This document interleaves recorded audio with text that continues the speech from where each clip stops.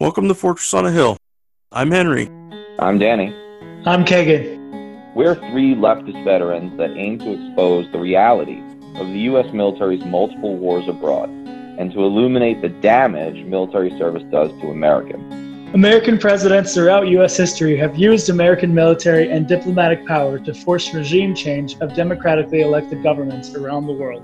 Most veterans come from families vested in prior service, and American generals choose their own, ensuring diversity of thought never interferes with American warmongering. How can we stand by and do nothing while our military kills and destroys lives the world over, while telling Americans that all this death and destruction protects them from terrorists when nothing could be more false?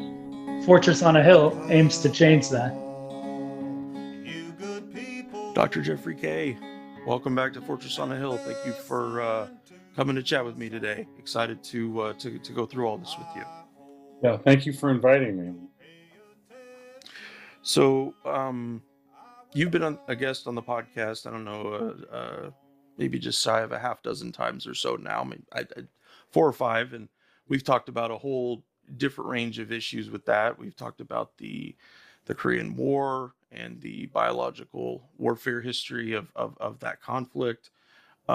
We've talked about the confessions of American POWs recovered in the Korean War, and how the mainstream media censored them, how they were tried to be, in any way it could to make them seem like they weren't being forthcoming.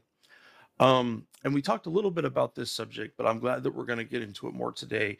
You had written about a mail censorship program that happened during the Korean War and after, that it went specifically, but not completely at communist anything that they could label as communist propaganda, works by Russian authors. I mean, they're really, I'm sure it included so much innocuous stuff. But please fill us in a little bit. Give us a taste of what this is about and what you discovered through your research.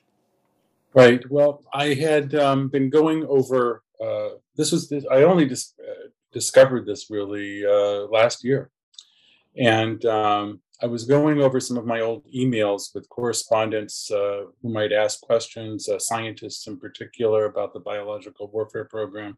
They were not necessarily in agreement with me, but they were corresponding with me and answering some questions. And one of them, because this was kind of an off the record, or he didn't know that I was going to use this. I don't identify him, but he was a well-known researcher, scientist who's been his expertise in biological warfare, mentioned to me in passing in a email that, of course, Jeff, he wrote, I'm so glad that you want to look at the original documents, in the documentation, not just taking anyone's word for things.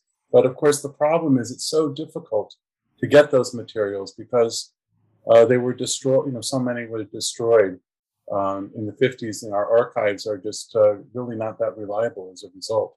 And then he went on to other matters. And when I first read that, I guess it just sailed right by me.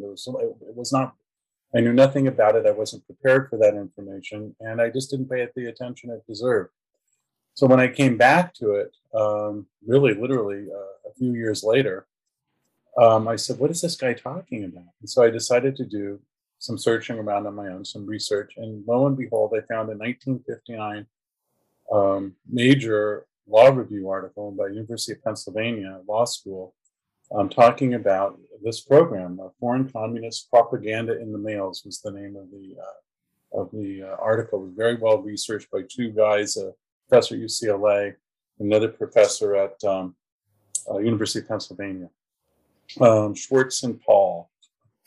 And what Schwartz and Paul documented was the use of the Foreign Agents, FARA, the Foreign Agents Registration Act, which had been put into place on the eve of World War II, aimed at Nazi propaganda being sent into the United States, and revitalized it early days of the Korean War, really around the time the U.S. was suffering battlefield setbacks in late 1950, early 1951, and operationalized the Customs Department and the United States Postal Service to intercept and destroy any incoming political propaganda from so-called Iron Curtain countries.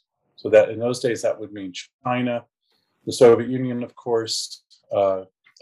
Much later, in the early 60s, as this program continued, Cuba, South Vietnam, and of course the East European so-called satellite countries, with the Soviet Union.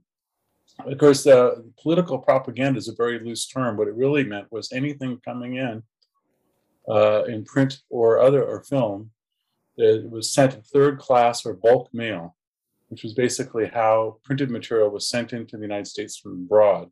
If you were buying a book from, it doesn't matter where, England or the Soviet Union, how did it get into the United States? This was way before the internet, and people who didn't grow up in the days before there was computer distributed information may not realize that it literally had to physically enter the country.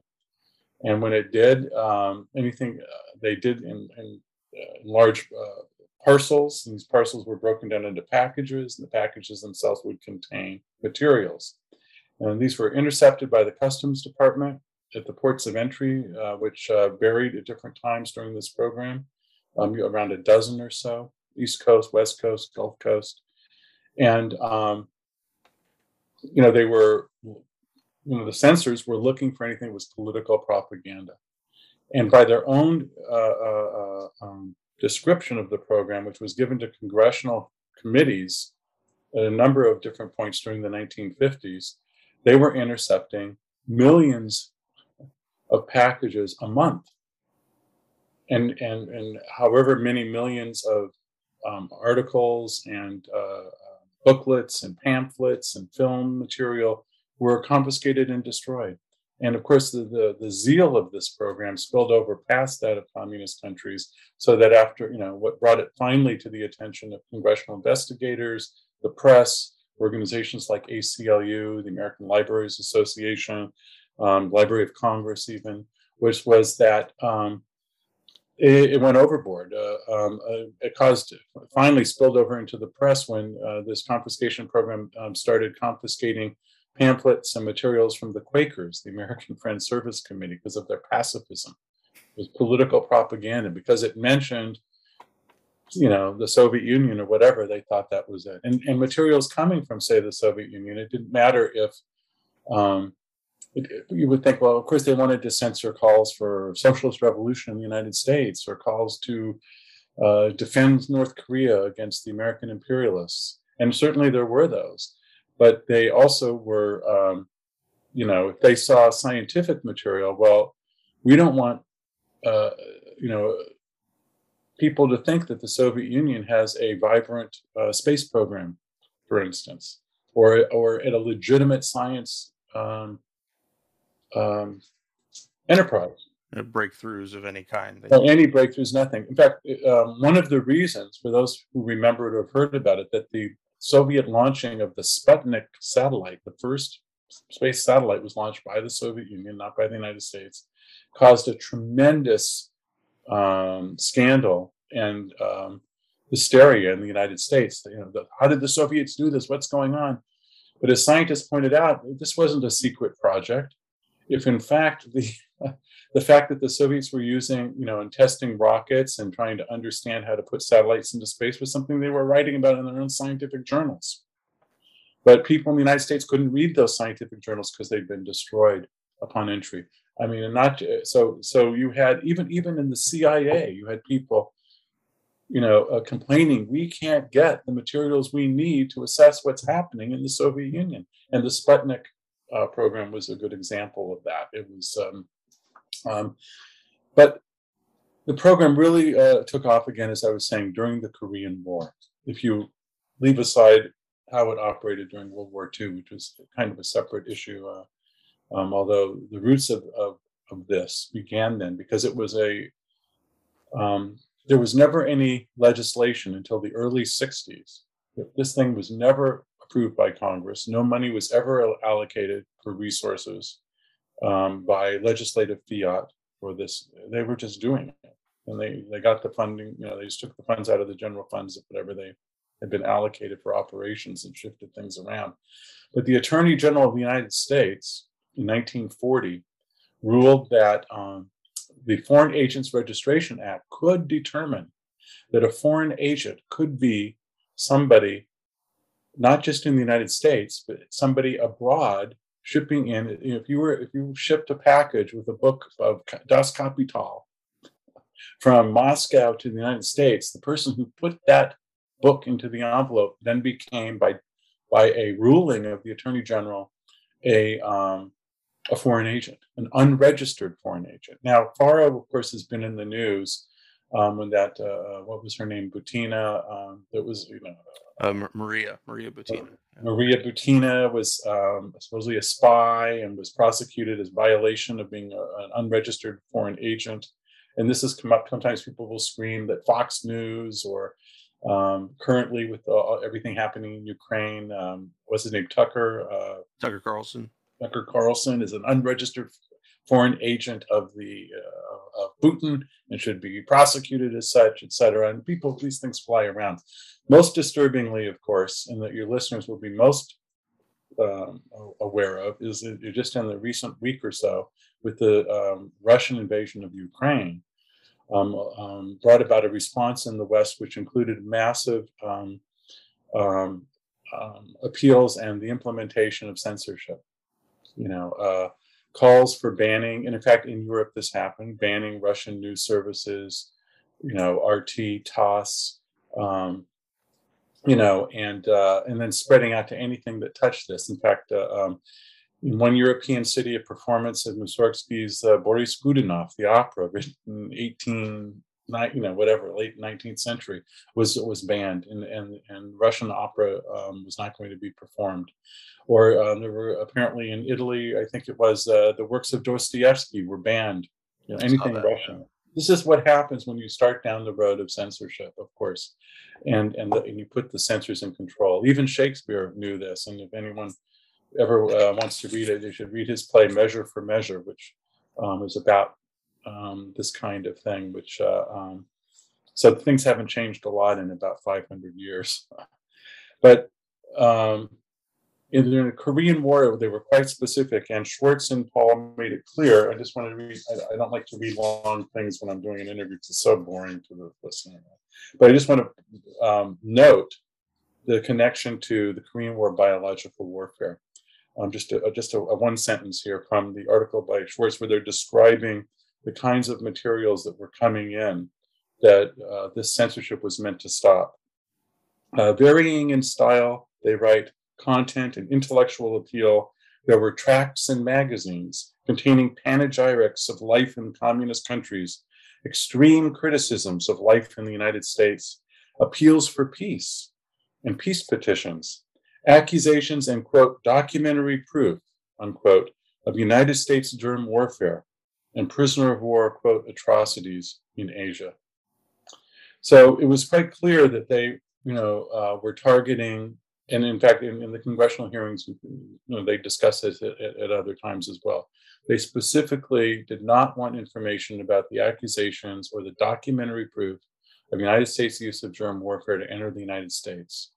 And it's my contention that it was, in fact, just by pure timing, the Korean War itself. And in fact, this is what Schwartz and Paul say. It was really the activities and the crimes of the Korean War that they wanted to keep, not from the Koreans, not from the Soviets, but from the American people. And that's what really is happening with censorship. Censorship is meant to, stop one's own people from knowing things, not the other side. They've got spies, they've got, whole bureaucracies that are set up to try and understand and get information from another country. But it's the American people who don't get told the truth. So that's why I'm so grateful to you and others, who are out there trying to bring alternative viewpoints and alternative documentation about what's going on in the world to your listeners. It's so important. This program continued on past the Korean War, and with the protests of the American Friends Service Committee, the Quakers, and the scandal around, banning their literature from abroad, and some other things that occurred, including holding up editions of the British magazine The Economist, because some censor thought that something was going on there. Finally, as the scandals began to pile up, there began to be congressional hearings in the mid-50s after the Korean War, and some cosmetic changes were made to the program, as well as an attempt to, seal this program as practiced by legislation, and therefore the ability to, to put it in the budget and finance it and monitor it. But each time the legislation fell by the wayside. They just weren't going to do it, but they continued the program.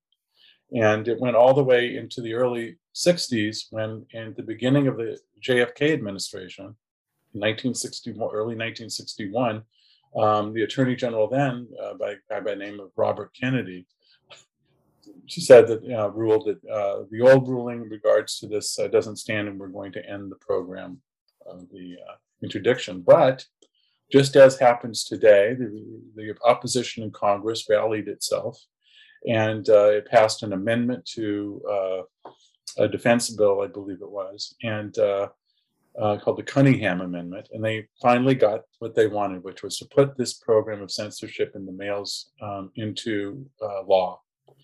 And it was passed and implemented, and off it went again. Finally, though, that gave the opportunity to bring this practice because now there was a law and you could appeal it. So you couldn't appeal something that had no real legal ground under it. There was no, how do you go to court with this? So once there was a law, there was a challenge to the law, and it went to the Supreme Court, and the Supreme Court threw it out in 1965. And that's when the program ended. And by the way, I'm not talking about parallel programs such as the CIA's opening of the mails or the FBI's opening of mails. This program specifically was not aimed at individual mail, like letters sent from somebody, in Gdansk to, somebody in Detroit. It was specifically about interdicting books and pamphlets and film material that would depict life in the Eastern Bloc countries, or China or North Korea, in a way that wasn't controlled by the United States and CIA and its captive media, which is pretty much all the media. And so with what's happening around Ukraine again today, people are kind of surprised. It's, that we need to know the history. And what's amazing, the other amazing thing that I discovered is that this history, like everything else around the Cold War, particularly the Korean War, is, quote, forgotten, right? If you read articles about censorship, you won't read, oh yeah, by the way, the United States once had a program of censorship that destroyed tens of millions of pieces of mail, if not hundreds of million, over the totality of its existence. No, you wouldn't. I never heard of it. No one I know heard of it. It was known to those who were in the know, but they didn't. It wasn't something that you talk about in the general public. Right, the guy who wrote me the letter, he's written books about the germ warfare accusations. He never mentioned in a book what was done to suppress the documentary proof, which was so difficult, as he told me, to obtain. Go ahead. It looks like you have a response or thoughts. Well, I was thinking about the torture programs post 9/11, and that even if you had someone through journalism or government leaks or whatever who could definitively prove an aspect, they were only proving one aspect of one program. And that having these parallel programs, that if they did end up coming out, like you mentioned about, it had nothing to do with the CIA's reading mail, nothing to do with the FBI, that our government doesn't just do one thing on a given issue and all the hands into it, but but just the level of it, the mass. I mean, for every American, I almost picture a group of soldiers in 1950s U.S. Army garb burning stuff, like burn pits in Iraq, And I realize that probably wasn't the way it actually happened, but that's the image that comes to mind. I'm also one of the things you said that did not surprise me, although I was uplifted to hear it, was the Kennedy administration's choices in doing that, in saying that we're not going to do this anymore, because that was at that time there was so many other changes that related to national security through the Kennedy administration. Not that JFK and his guys didn't make plenty of mistakes, or poor choices. I guess my other question about this would be about from your point of view, a comparison of that kind of censorship, and you talked about it a little bit already, but that kind of censorship today, that, some of it is certainly through what we can access on the internet. We know that internet providers walk hand in hand with the government on most things, and we're seeing that, like, on Facebook, where I had a meme that I posted the other day, and Facebook told me that they're fact checkers. Nope, sorry, it was missing context. Well, it was a meme. It wasn't supposed to have. I think it was supposed to be kind of funny. Um, and it also said that, that it was just, the image had come from a different time. They had ascribed it to what's happening now, and it was from earlier in the late 2010s in Ukraine. Um, but in terms of censorship of those kind of things today, how would you compare this program to what you see goes on day to day, and specifically about what's happening with Ukraine? Right. Well, with this program that occurred, which doesn't really have a name to give it, it's not like this was Operation X or whatever. It was It just wasn't coined as anything. It was just existed. right. It just existed. It was what they did, and because it never really gained a true historical discussion of this event. Oftentimes it will be a historian or a journalist who gives the name to, like Watergate, for Sure, what sure. happened, the various events that were occurring in the early 1970s, late 1960s. So there's really never been a name. So, but these things are done in secret. We don't know what's being done now. And of course, the context is a bit different because the internet did change, at least temporarily, um, how information can be um, spread. By anyone, by yourself. You've got a camera and a computer. You can sit down and do a podcast, Hmm. and I can write an article and transmit it to however many people want to read it and put it on the internet almost instantaneously. Of course, other countries have operated to limit that because, along with the information, of course, is disinformation. And quite, famously, the government of China is criticized, or North Korea, for shutting off the internet, the outside world internet, and really only having an internet or intranet within that country, again, to protect from information or disinformation coming in. The same thing happened with the mails earlier. The United States had a program, speaking of Ukraine, and I wrote about this too, with the Prologue. The name of it was the Prologue Publishing Company, which was run by a guy who was trained by the Gestapo as an assassin. His Hmm. name was Nicola Lebed, who had a CIA cryptonym and was a member of the Organization of Ukrainian Nationalists, and really a fascist who fled after World War II, came to the United States. And when they gave up, after the CIA gave up trying to just parachute in Ukrainian nationalists and anti-Soviet personnel into Ukraine and the Soviet Union, in a program kind of been called since Operation Rollback, in the late 40s, very early 50s, when they realized that insurgency in Ukraine would not work, where it was definitively defeated by the early, 1952, let's say.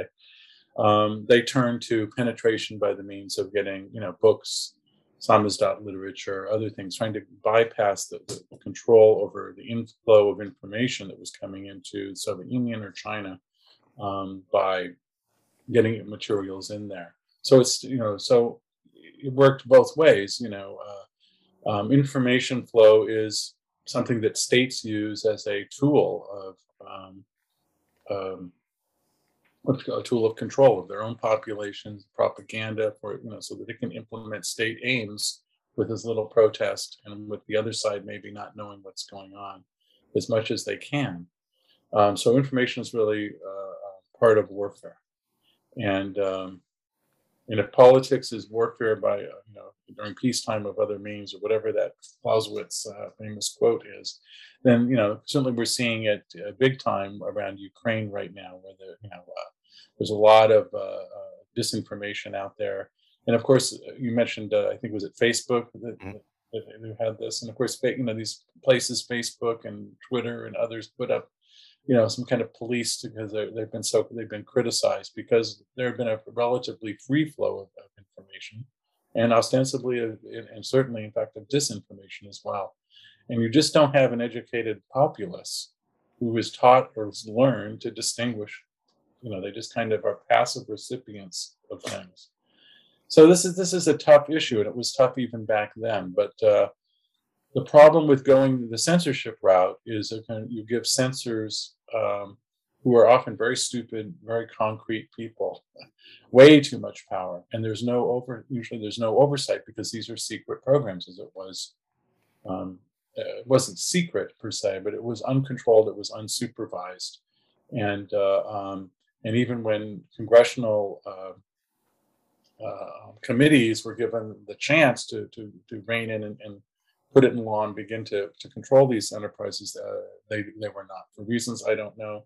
I can only presume that there was pressure from the executive branch or the Pentagon against doing that. They did not want. How I came by this, by the way, of course, I was researching the biological warfare evidence, and I was reading many books, or secondary sources, as historians would call them, and they would refer often to, when they wanted to mention the evidence from the other side, they'd mention the International Scientific Committee report on investigating bacterial warfare, headed by the British scientist Joseph Needham, that went to China and North Korea in 1952, or they would mention a couple dozen confessions that were published by China of U.S. pilots and navigators, et cetera, from the Air Force and Marine Corps, admitting to use of biological warfare and describing how the program worked. So I thought, well, one should be able to look at. I innocently and so naively, I can't believe it. Thought, well, sure, I'm sure I can find this in a bookstore or a library, or I'll order it from Amazon or ABE Books. Or I'm sure that this is not hard to find, and only to discover that when it came to the ISC report, there was only literally a handful spread across the country in a few research libraries. And when it came to this is in the United States, when it came to the publication of the pilots' confessions to germ warfare, I couldn't find them at all in the United States. I had to go to Great Britain, not literally, but I had to communicate with people in Great Britain who could, purchase a copy, because in the United States it had been so totally destroyed, and even in the UK it was very difficult to find. And I had to get it from the Imperial War Museum. In fact, I ended up looking at Joseph Needham's own copy, which had been placed in the Imperial War Museum, of the the airmen's confessions. And I've since then been trying to publicize them, because they're among the most censored materials ever in the United States, ever. It's kind of shocking. So censorship, so here we are at a moment where we live on the knife's edge of World War III, and we are, you can bet we're not getting the information that we should get. We're getting a lot of spin. It's not that things still in the United States aren't being published. They are. I noticed that Gray Zone published just the other day an article about Zelensky's, history with the neo-Nazi groups in Ukraine, political pressures he's under, and his capitulations around that. But you get a lot of, it's just swamped by the. I published on the biological warfare. You've given me some podcasts. There's been a few other people that have mentioned it, but it's totally swamped by the massive, control of the mainstream press, which is tightly monitored by the CIA and other perhaps governmental agencies. So this program that I brought, that I've drawn attention to, I believe is very important, because we need to recapture the true history. Because it isn't unusual what's happening right now. This is not something that is out of the blue, and therefore some kind of Putin-esque propaganda. This has actually been standard operating procedure in the United States more years than not, through much of our history, and we need to understand what they're doing before, just having this conversation makes you or me a foreign agent. We're not, even though we are not in any contact with any foreign agency. At one point that came up in the congressional hearings. Well, what happens if Joe Blow travels to Moscow and he goes to a bookstore, and then he decides he likes this pamphlet and decides to send 5 of them back, to his friends in, back home in the United States. But he mails them the materials. Well, if they were mailed as personal mail, first class, this was the answer, then he's in the clear. But should he use a book rate or send it under some kind of 4th class mail, that he's importing these and he's acting as a foreign agent by doing so, even though he has zero connection to any foreign entity. And that was the kind of thing that was happening. And of course, it caused, as who pointed that out? I think it was the American Library Association, representative to one of the congressional hearings in 1956 or so, and said, it's not, I know you've made these cosmetic changes, but, this whole program has cost a pall. People are afraid. They don't want, if I do something, I'm going to be labeled a foreign agent, or my mail's going to be seized, or because there were bookstores in the United States that were shut down as recipients, supposedly acting as unregistered foreign agents because they received book materials from abroad and sold them. And again, as I said before, this spilled over into other things, scientific journals, art magazines, anything that would portray the Soviet Union or life in the East positively was potentially a work of political propaganda, and as such was seized and destroyed. I mean, literally, at one point they said it's true. They used so-called strong-arm tactics. This is what they told Congress. Yeah, sometimes we've had to resort to strong-arm, quote, that's a quote, tactics in getting this mail and destroying it. I wish I knew more about what that meant and what went into it, but it's kind of scary that the government, kind of admits acting like some kind of Gestapo, going in and seizing and brutalizing people, perhaps, to get the material to destroy it. Things were fairly dark during the period of the Korean War, and they're dark now. You get that same kind of feel, let's ban Russian cats. It's just insane what's going on. Yeah. Yeah, the RT America RT period getting shut down, that it even for Lee Camp on Redacted Tonight, who had a show on there, that he would make a joke about that opening the show sometimes, is that this is, welcome to Redacted Tonight, where Americans in America talking about American news are called foreign agents. And Right. the little disclaimer on YouTube of under that too, and that how can they be so obtuse in that way? People need to have a chance to know what's happening in their world, and I think it goes back to the nascent control of the American national security state, and that most people Mhm. don't understand what it looks like when those kind of events come around. So the next thing we were going to talk about today Mhm. was your work with torture victims, Right. and just want to give anybody, if it's I don't know exactly what Dr. K is gonna share here, but it might be a good time for a content warning of some kind. If so, please be careful in that way listening to this episode, because I'm sure there will be things attached to it that will not be easy to hear. But as usual for things we do here on Fortress on a Hill, that it's very important, and we're going to talk about it and try to understand it a bit.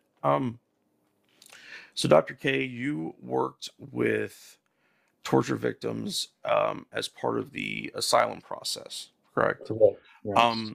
Can you tell us a little bit about that, and tell us about what spoke to you about working in this area before you began it. Okay. By the way, I worked with the torture victims through a local in the San Francisco area, a local torture treatment center by the name of Survivors International, which Okay. does not exist anymore as an independent entity. It had been drawn into city services, but lost a lot of. I'm not even sure if it still exists on that level anymore. But so not only did I work for them in the context of asylum, but I also had referrals at times to work with torture victims purely as a psychotherapist. And in fact, as a psychotherapist, even from early in my training, even as an intern at City College in San Francisco for a while, for instance, and then later at Kaiser as a postdoc, I ran across people who, in fact, one of their presenting problems was having been tortured by a certain state entity. A man from Egypt, a man from the Central American country I don't want to identify, and others, a man from Poland. And torture. Most Americans might think, well, this is something that exists in the newspapers. Or it was at Guantanamo or secret CIA bases, but where it's something maybe that happened. In barbaric countries, or enemy countries who would resort to torture, but not the United States, or not Great Britain, or not. It's all of these things. But in fact, it turns out torture. Well, now everyone does know, of course, the United States is well involved in torture, and although they may not understand the degree and depth to which the United States was committed to researching and implementing all sorts of quote scientific torture programs. The CIA's complaint with foreign torturers was that they just weren't scientific enough. They didn't understand that if you beat a man senseless, you're not going to get him to give up information or cooperate. That there were much better ways. They were entranced with the findings of psychoanalysis and how human beings regress under stress, and then could be controlled. They were interested in hypnosis. They were interested, of course, in drugs, and they were very interested in the effects of isolation and sensory deprivation upon the human sensorium. I'm going to say that word more than once here, this human sensorium. By that I mean what you could think of as the total distributed nervous system throughout the human body, right? That includes two primary branches, the autonomic and the voluntary nervous systems. The autonomic sounds like automatic because that's what it is. It's kind of unconscious, fight or flight trigger, and it controls, but also controls, how your organs operate internally. When you're nervous and you notice you suddenly have to go to the bathroom, or your stomach hurts. That's the autonomic nervous system at work. Of course, the voluntary nervous system is like, I'm going to lift my hand up and show you my pen. Well, I don't know.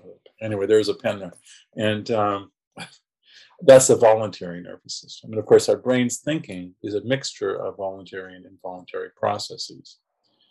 Anyway, I got involved because of a friend solicited me and knew my interest, perhaps in the field. This was before the Iraq War and before the news in the very early 2000s had really broke. It was about 2001, around the time of 9/11, but before I knew anything about U.S. torture. In fact, before perhaps that had even been implemented. But as time went by, anyway, you start to work with the torture victims, and there is a version of my reaction to working with torture victims in my book, Cover Up at Guantanamo, where I discuss going to downtown San Francisco, where there's a lockup in a skyscraper there, where people would be brought in chains, if necessary, to be interviewed by people like me on their asylum claim. What does that mean? I was a licensed psychologist, and licensed physicians and licensed psychologists and psychiatrists would often be hired by attorneys of asylum applicants to document their torture for presentation in court for their asylum case. These courts were the immigration courts run by the Immigration Service, later by the Department of Homeland Security. And, when you go to this court, it's like a regular courtroom. And when I testified, there was the whole voir dire process, and there was the opposing counsels, and, the system totally is under, the asylum system in the United States, as in other countries, is under tremendous pressure. Way more asylum applicants than they can handle. The cases back up for years. It's not unusual, to be waiting, 7, 8, 10 years for your asylum case to be adjudicated, particularly if you appeal it. So these things go on forever, and it's very helpful to have, in fact, without an attorney, without somebody who knows what they're doing to document your case. It's very difficult sometimes if you have an unsympathetic judge or just an ignorant judge to press your case to, and there have been many people deported back to, countries where torture is endemic and run by the state, and God knows what happens to these people. They disappear. So it's very important. So life or death. So you asked me, what's my reaction? At first, I took it very seriously because I knew that the job I needed to do, could have life or death consequences. And that's not something that always happens when you're just a psychologist, unless you're working with a very suicidal individual. So, and there's a method to doing these evaluations.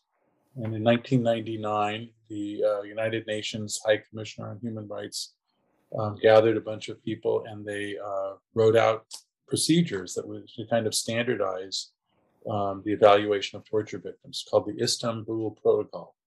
And it talked about the need in how to gather the information and how important it was to get detailed interviews with these people about what torture was used, how it was used, where it was used, who used it, exactly what happened. And then beyond that, their own response to what happened. What did you do then? What happened then? Where was it? So that, remember, this is for a forensic setting. So I would do things when I was evaluating people for whom I was going to write a report very differently than I would, say, for a psychotherapy patient. I would have someone referred to me who had been tortured in some, let's say African country or whatever. It could be anywhere. I shouldn't say that. I did. I saw people from around the world, almost every continent, except Australia for whatever reason. I saw, people from Russia, from China, but also from Guatemala, from El Salvador, from from the Philippines, from India, from just all over the world, who were making claims anyway of being tortured. Out of the maybe 4 dozen or so people I worked with and wrote reports on, there were only 2 that I determined were making it up or faking it. They were falsifying the reports. And what I would do in that instance, if I thought that was occurring, that their story was too fantastical, it didn't fit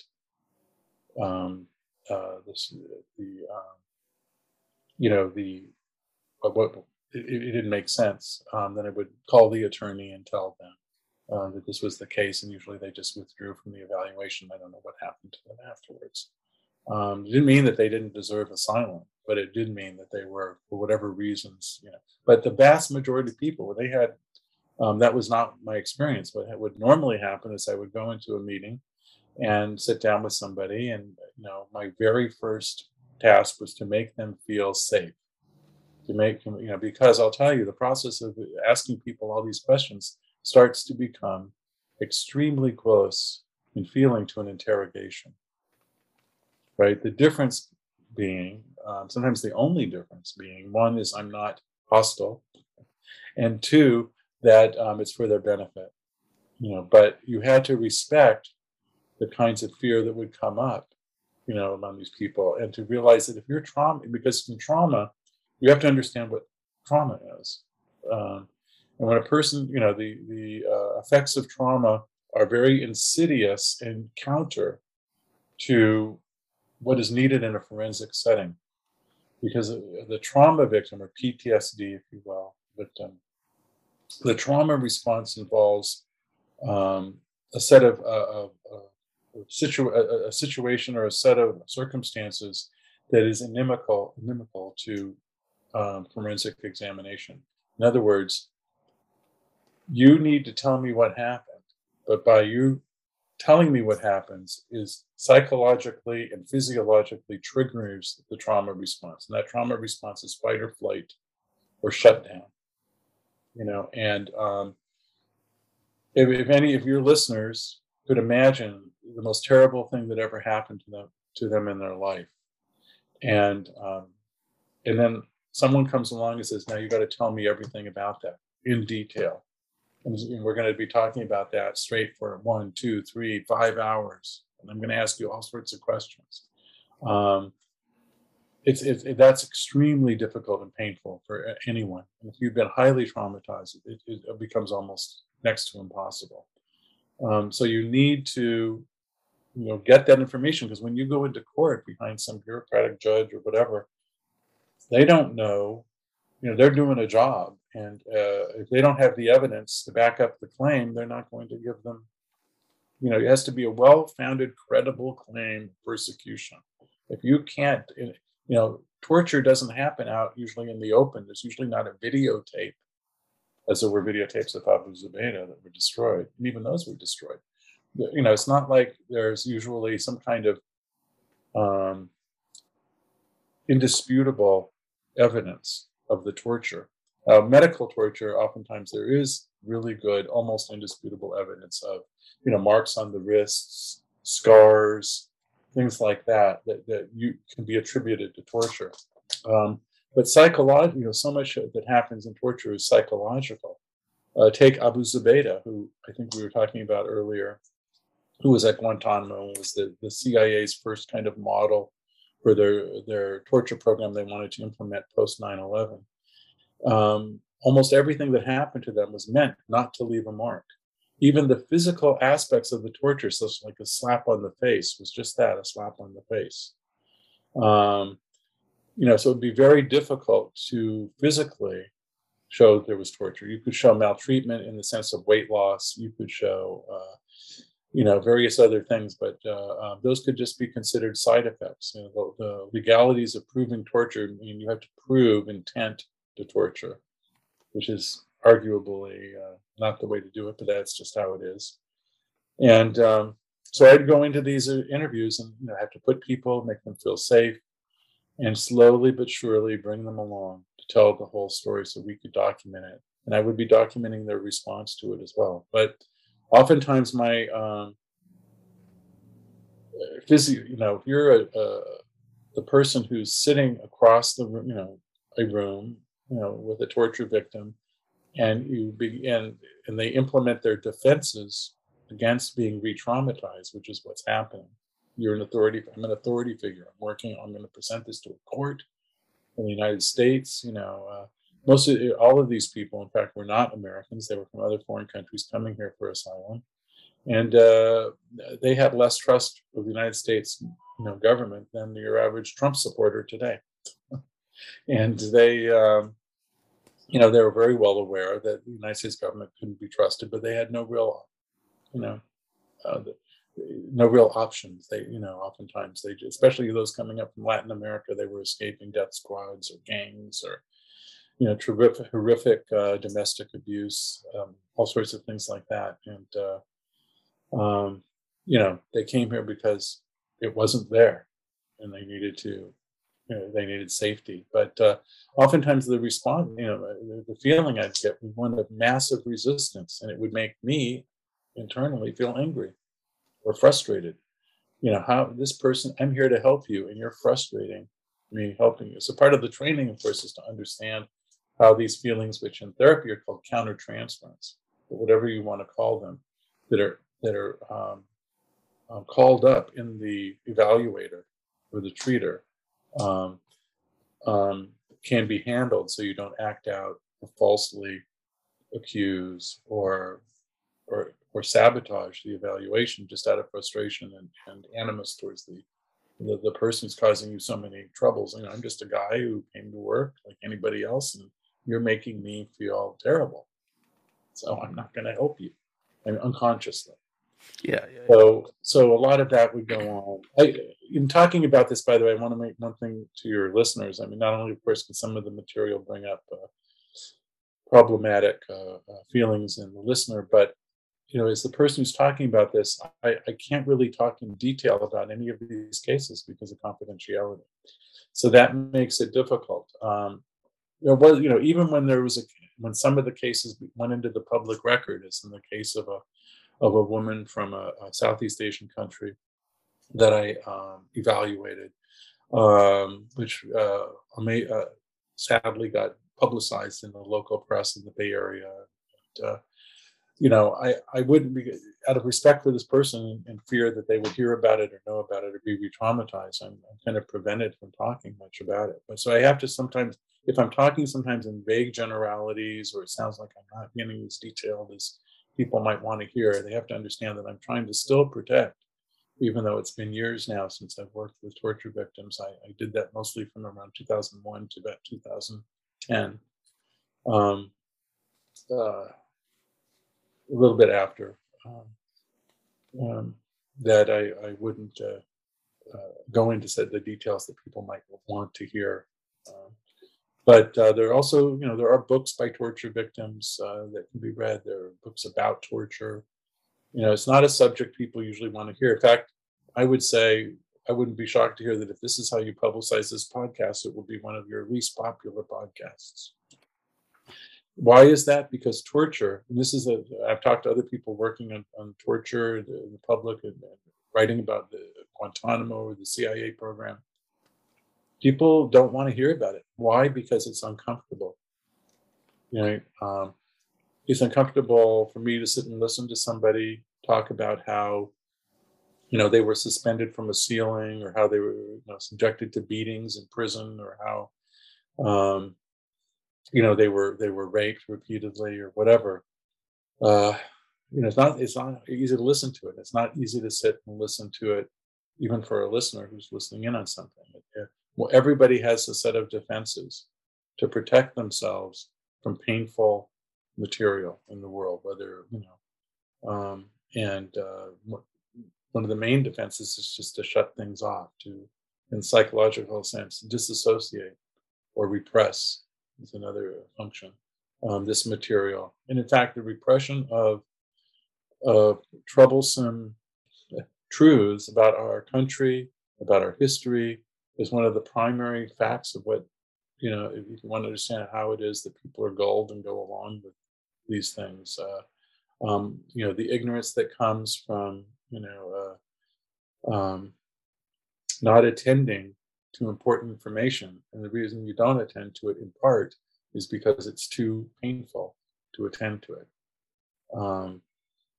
So that's kind of a background for what I'm talking about.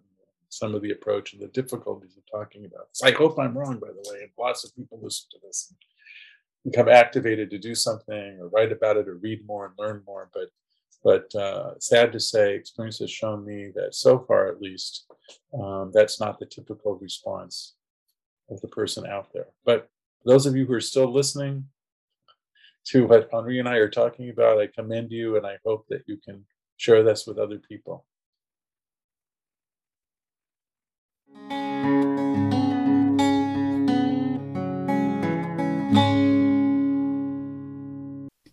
We get asked often what people can do to help support the podcast.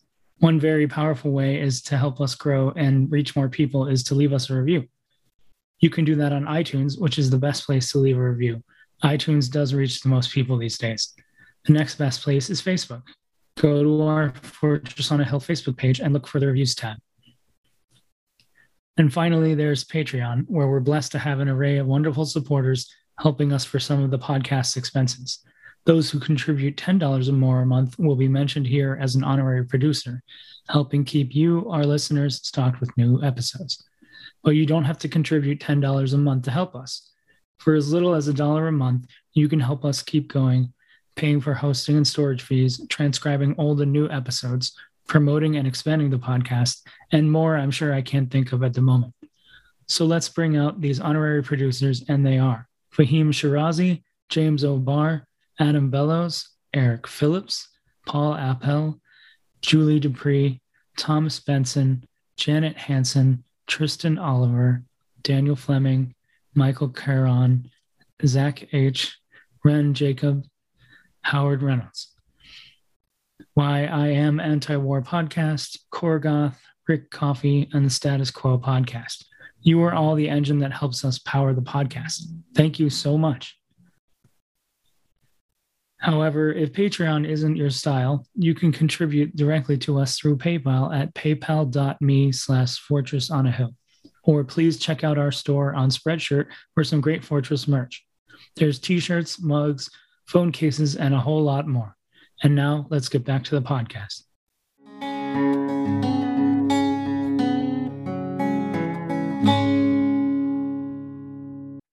Yeah, Fortress on a Hill listeners are definitely tough that way. They have to be. Could you give us some insight into the common areas that torture victims share in their recovery? How does torture in the long term change the psyche and affect perceptions of life?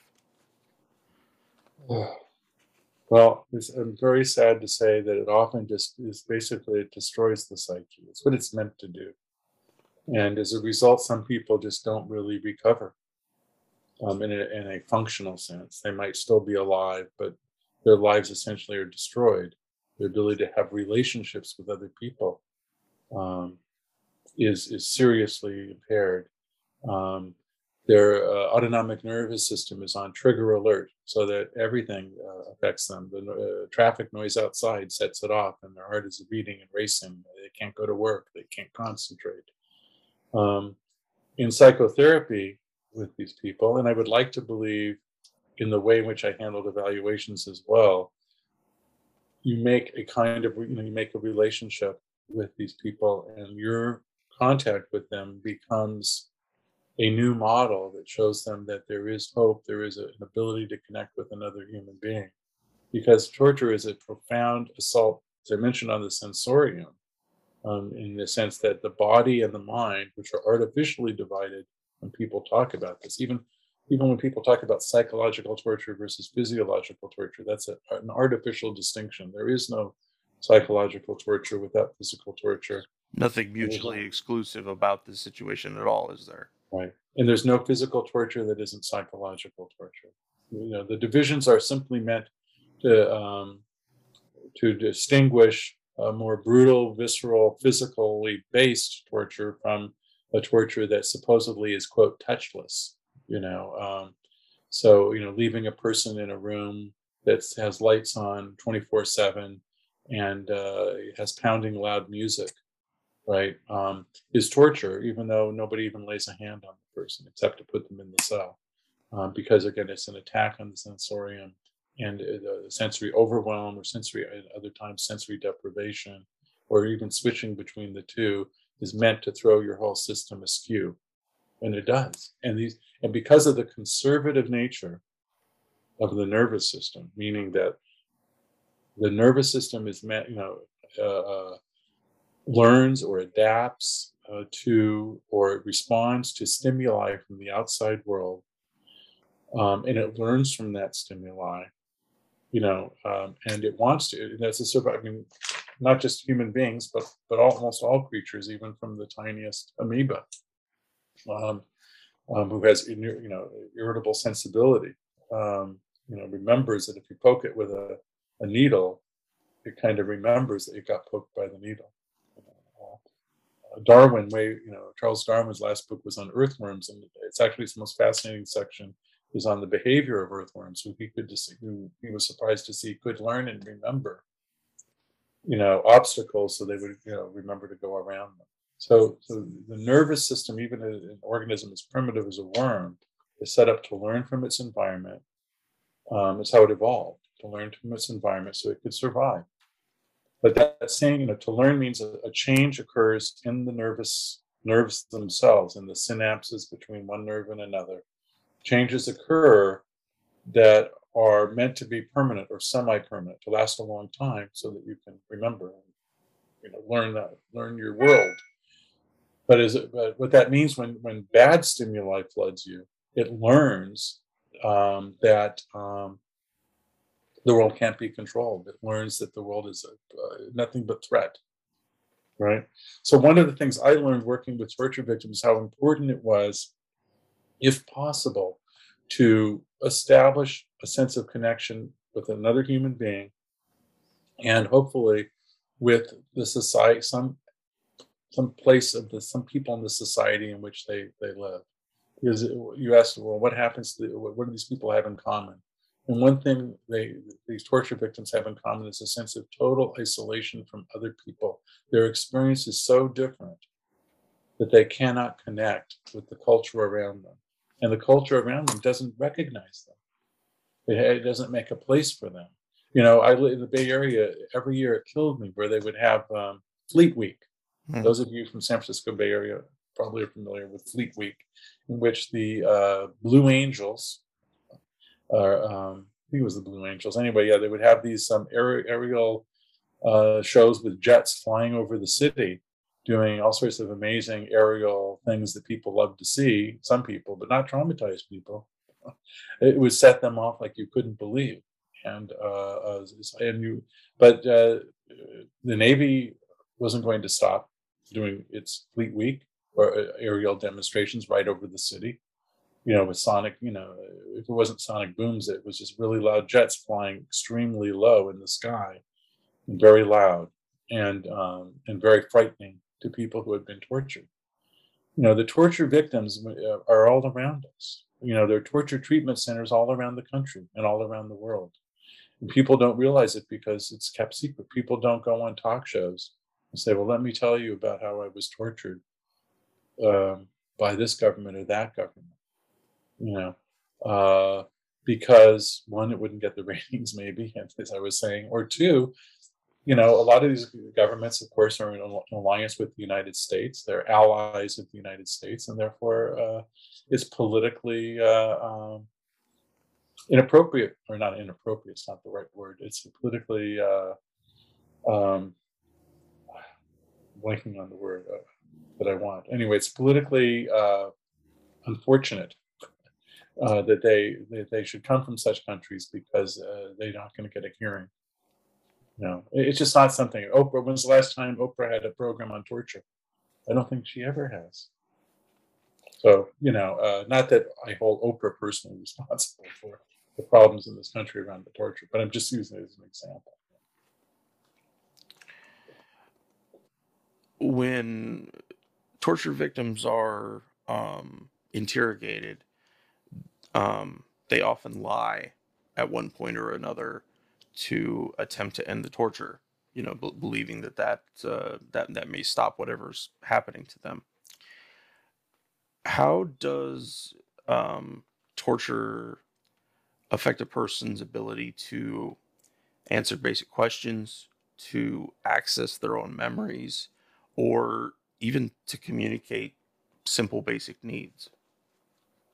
Right.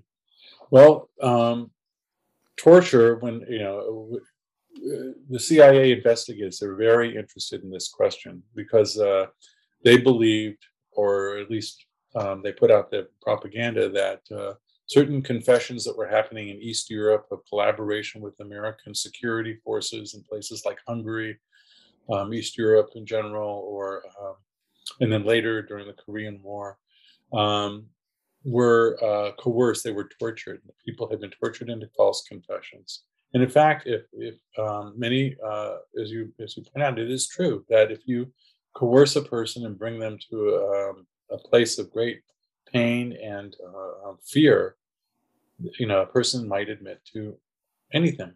I myself have felt, if they tortured me, I'm sure I would just tell them whatever they wanted to hear.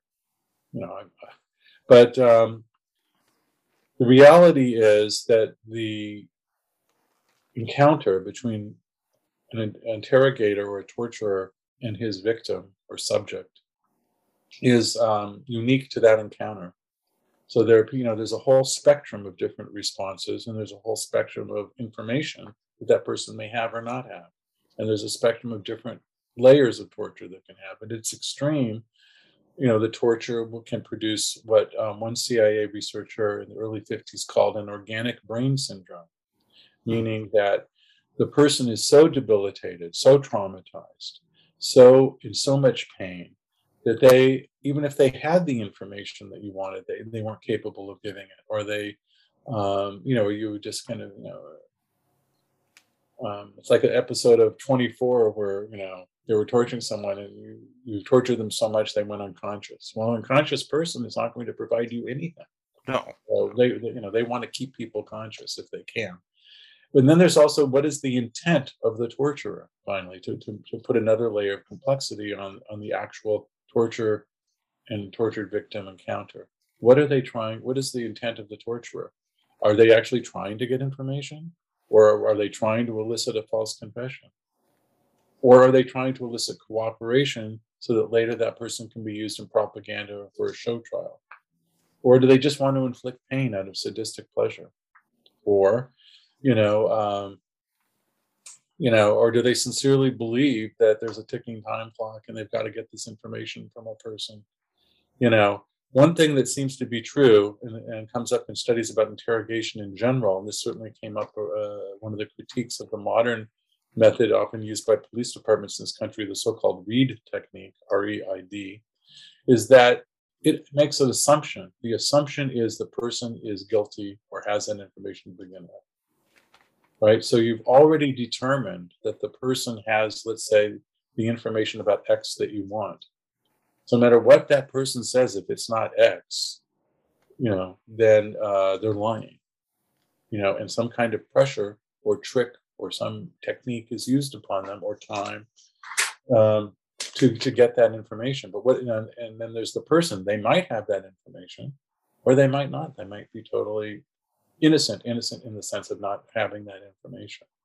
What are they going to do? So it's actually a much more complex question than whether or not torture only elicits false confessions, which is usually what you read by opponents to torture in the press. And the people who say that are very honest, and they're very dedicated people, I believe, oftentimes, and they're very sincere, and they're anti-torture. I get it. But my first encounter with a torture victim was, as I said, was as an intern in a city college of San Francisco, and the individual was from, as I say, from a Central American country. And this individual had been tortured there. This was the presenting problem, as they call it in psychotherapy. Why is the person there? The person is there because they're haunted by the fact that when they were tortured, they in fact gave up information that may have in fact led to other people being tortured or killed. And that was a tremendous burden of guilt for that individual. So what am I to think? My own experience tells me that torture can bring about confessions of material. And anyone who's read about the Gestapo or read about the Savak or everything knows that both valid information and invalid information is provided by people who are tortured. There's often a mixture of them too, because in studying the confessions of the Air Force flyers who and Marine Corps who confessed to germ warfare. On one hand, you have the Chinese saying, we were very humane, and the stories of torture are totally false. And then on the other hand, you have the United States saying these people were horrifically tortured and subjected to brainwashing, insidious brainwashing done by the Chinese or the North Koreans. But if you look at the material and you actually do a kind of forensic examination of it, when was, who was this person? When did the interrogation take place? How long did it take to get the information? What did they say afterwards? If we have that data for a small subset, we do. That you actually have a spectrum of different responses. Not surprising. But one thing that was indicative to me and to some other people who've looked at these confessions since is that including the CIA in their own evaluation of the material when they saw it, what's striking is that the person who gives the confession only confesses to aspects of the germ warfare program in Korea that they had knowledge of or could have had knowledge of based on their position in the military hierarchy and what their job was. Right? So if you were a navigator, you didn't have as much information as, say, a pilot usually had. And the pilots didn't have the information of the high-ranking officers, like the Colonel Mahurin or Colonel Schwabel, who were shot down and captured, had about, who was in charge at the level of the Pentagon or the military hierarchy. And then if you were the ordnance officer, like Roy Blay was, he had knowledge of where the weapons were kept. Nobody else confessed to, yeah, here's exactly how we got, the war, the germ warfare material from point A to point B. Here's where it was stored. No, he knew about it. So these weren't just blanket, confessions about germ warfare. They were detailed based on the person's response. And some of these people, I believe, based on a number of different factors, it's hard to go into, but some of those people felt quite honestly disturbed about the use of germ warfare, and they quite freely spoke to the Chinese, or their North Korean captors about it, and were kind of, really disturbed by what had occurred. Others were resistant, and in fact were subjected to isolation, maybe some forms of brutality, but forced standing positions, or forced positions rather, was another thing used. No, you didn't have people sticking bamboo under fingernails, and they weren't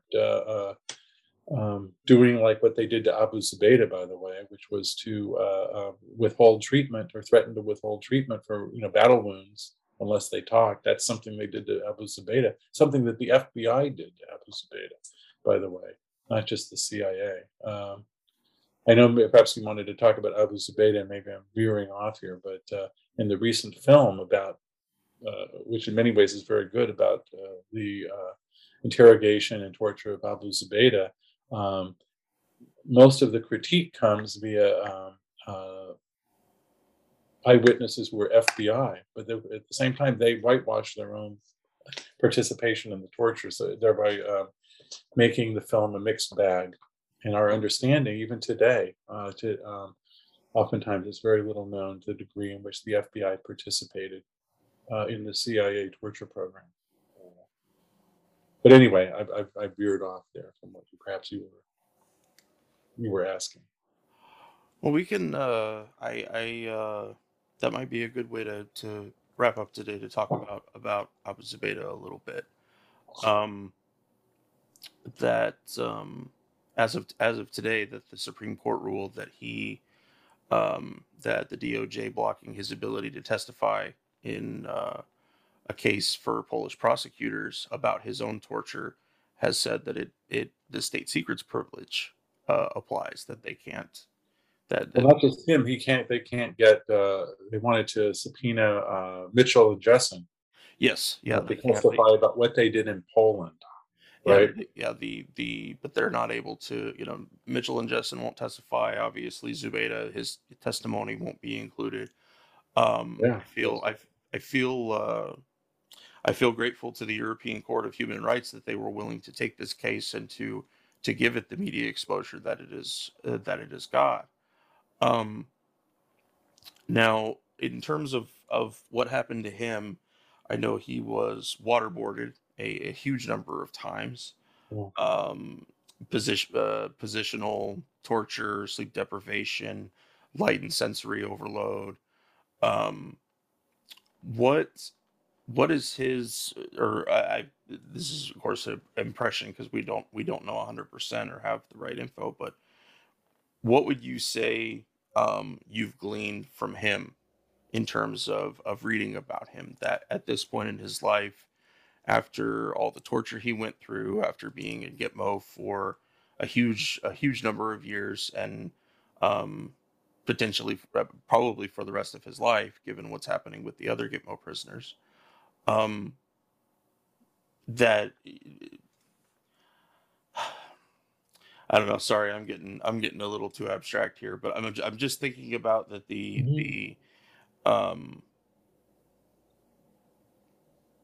it's amazing to me that after all that he has suffered, he has been able to testify, to talk about the things that has happened to him, has a great willingness to talk about them, and I'm sure it's very hard even with that willingness. What has been your impression of that, of his, where he is today in terms of his health and just in general what happened to him. Right. Well, in terms of how he's doing today, I of course can't know precisely. I can't evaluate him. Nobody really can. His attorneys and those who have been allowed by the courts or by military commissions to process him or the Gitmo authorities, process him. Excuse me, to evaluate him, say, of course he's very damaged. Abu Zubaydah is very psychologically damaged, and he has a lot of pain from the torture. He has. It's important to remember that Abu Zubaydah was a brain trauma victim, from an accident prior to 9/11 and all of that. A very intelligent individual who was able to figure out that he was being experimented on. He realized that he listened to what the torturers were saying, and he could see what was happening, and he knew that he was part of an experiment in torture. So that's how intelligent he is. But he suffers from, according to his attorney, still to ongoing, powerful, I wouldn't say constant, maybe near constant. I don't know the exact how often, but seizures that he has that were exacerbated from his torture treatment, coming probably from the head trauma. In fact, I find it very interesting, as an aside, that a number of the primary torture victims, or certainly the two key cases, Abu Zubaydah with the CIA and Mohammed al-Qatari for the Pentagon, who was, of course, tortured at Guantanamo and was recently said is going to be released, I guess, back to Saudi Arabia finally. He was the one where the Susan Crawford, the convening authority for the military commissions, about 10 years ago now, said, we can't prosecute Abu Zubaydah in the military commissions because we have to admit that he was tortured. And this was the chief legal person from the U.S. government to the Guantanamo military commissions, admitting publicly that the U.S. tortured Abu Zubaydah. That was a huge admission at the time, and saying that the information, therefore, we got from him can't be used in court. So we can never prosecute him, but we're not going to let him go. In fact, that's what they didn't want to do from the get-go. The CIA was promised Abu Zubaydah would never see anything outside of a prison, U.S. government prison, ever again, because they're trying to hide what they did. But anyway, and the other people who I've heard about who were from Guantanamo, many of them, particularly,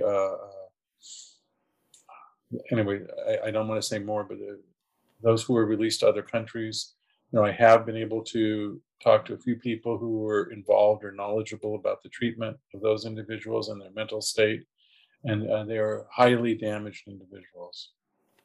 You rarely see cases. One exception that comes to mind, of course, is the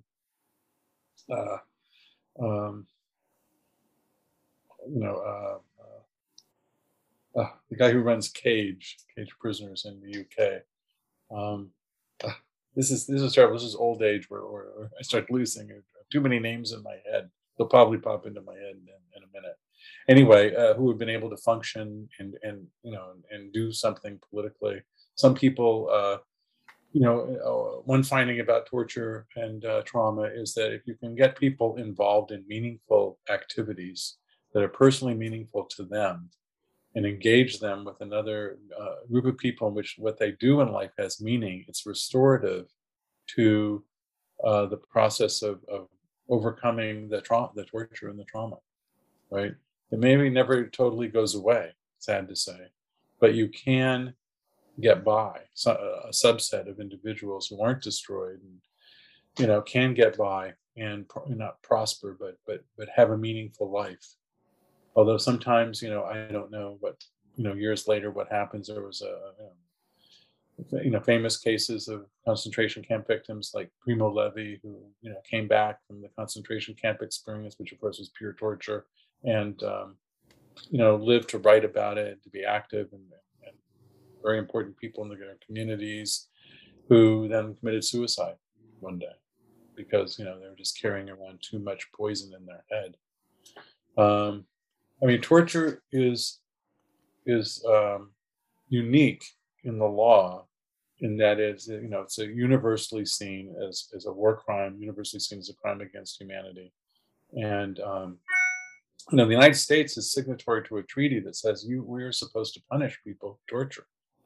We're supposed to seek it out and prosecute that, and we're supposed to prevent that from happening. But the United States does the opposite. In the recent Supreme Court case, they denied Abu Zubaydah his political human rights and being able to proceed legally against his torturers via a process known as discovery, which is, you can't have a trial unless you can, use the court to gain documents and information and produce testimony that backs your case. If you can't do that, you cannot have a case. So what they're saying is what the Supreme Court of the United States said is that the Abu Zubaydah cannot confront his torturers, who were run by the CIA, but for that matter, frankly, there were others. The FBI was involved as well, and then later the DOD at Guantanamo to some degree. It's unknown exactly the parameters of what DOD did with him, but he has been at Guantanamo since 2006 in a special, perhaps CIA facility, but nevertheless, DOD becomes implicated as well in that.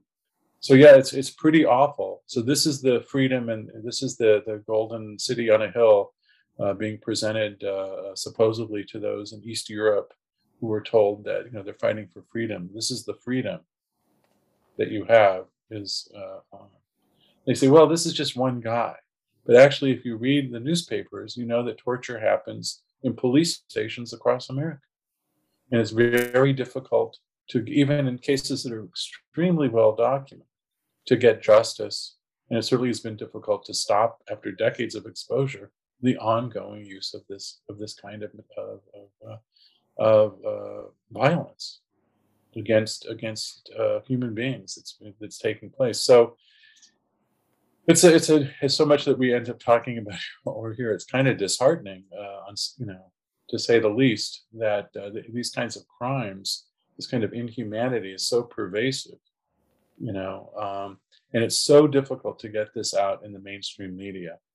And it's not that it's just people like me, but there are organizations that are well funded, like Physicians for Human Rights or the Center for Victims of Torture, and others that that try to get this kind of information out, but it rarely goes far. I of course, for years have been pushing the fact that the United States government, under the auspices of its Army Field Manual on Interrogation, it was written in by the Democrats, who were using it against the CIA torture program, said, well, we're going to get rid of the waterboarding, and we're going to use these great techniques that are in our Army Field Manual, except guess what?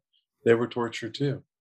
It involved use of isolation, sensory deprivation, use of drugs, and all sorts of stuff on people. In fact, and I did my best, along with Jason Leopold at the time, who filed a FOIA on an Inspector General report on the use of drugs against Guantanamo prisoners. Abu Zubaydah himself mentions at times having been drugged, but it's we still don't know to this day what exactly, to the extent of that, how it hit him. Oh, I'm sorry. When I went off, I meant to tell you something. So Al-Qahtani and Abu Zubaydah were head trauma victims. Al-Qahtani too had been in an automobile accident and had been severely traumatized as a kid and had seizure problems and was even considered to be schizophrenic or psychotic, thereafter.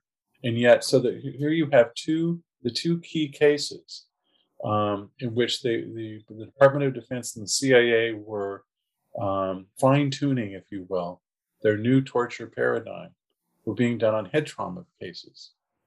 For those who follow, and there aren't that many people who have followed the research CIA did during MK Ultra, MK Search, and Project Artichoke on this kind of torture style of interrogation, that they, one thing that flummoxed them is that, they didn't have the data on what to do with head trauma victims. They didn't know to the extent to which, if you took somebody who had already had existing neurological problems and subjected them to the kind of torture you wanted to do, they didn't know what would happen. I believe they finally got a chance to find that out. And that's part of what was going on. Just part. There were a number of experiments going on because they had a number of questions that they wanted to answer to themselves. And the fact that we're still out here applying for information on the outside, and that the Supreme Court of the United States, including its all but one of its liberal members, voting on the Supreme Court. Oddly enough, the only two people who opposed this latest shutdown of the right of Abu Zubaydah to confront his torturers and get more information and proceed in court were Sotomayor, not surprised, maybe not surprisingly, but the other one was quite a surprise, Neil Gorsuch, one of the most conservative members on the court, who was quoted as saying, sometimes a judge just has to go by what they see in the world and not on some legalistic ploy. And oddly enough, for whatever reason, this case touched him, and he felt that this should go forward. But of course, he was in a minority of two in the Supreme Court, and now once again, I don't know. What is this, 2022? 20 years after the implementation of the CIA's enhanced interrogation program, the Supreme Court of the United States is blocking Americans from finding out what really happened and from allowing the victim of that torture to get justice.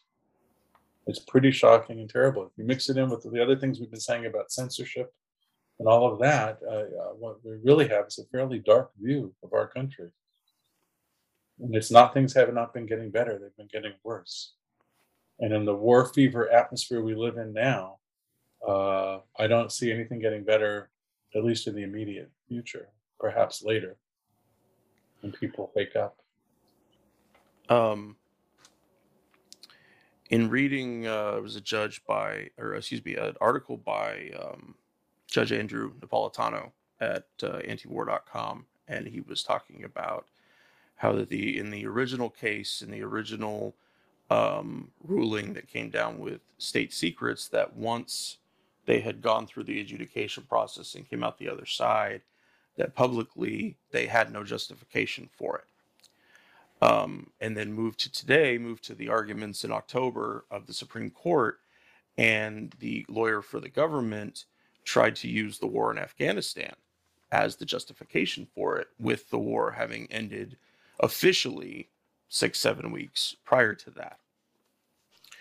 Our classification system needs to be revamped. It needs to be changed, and that's I think that's one of the biggest obstacles to people like you, people like me, and moving forward, like you talked about with your work. It's about finding the information. Mm-hmm. It's not that it can't be accessed, but so much has been done to hide it, to obfuscate it, to, even if it comes out, to make the people who say it sound like liars, mm-hmm. and maybe even terrorists. But go ahead, Doc. Sorry. There was in terms of how the censorship, how pervasive and ongoing this censorship is, or in my pursuit of more documentation on the issue of the biological warfare during the Korean War, I came across the fact that in 1953,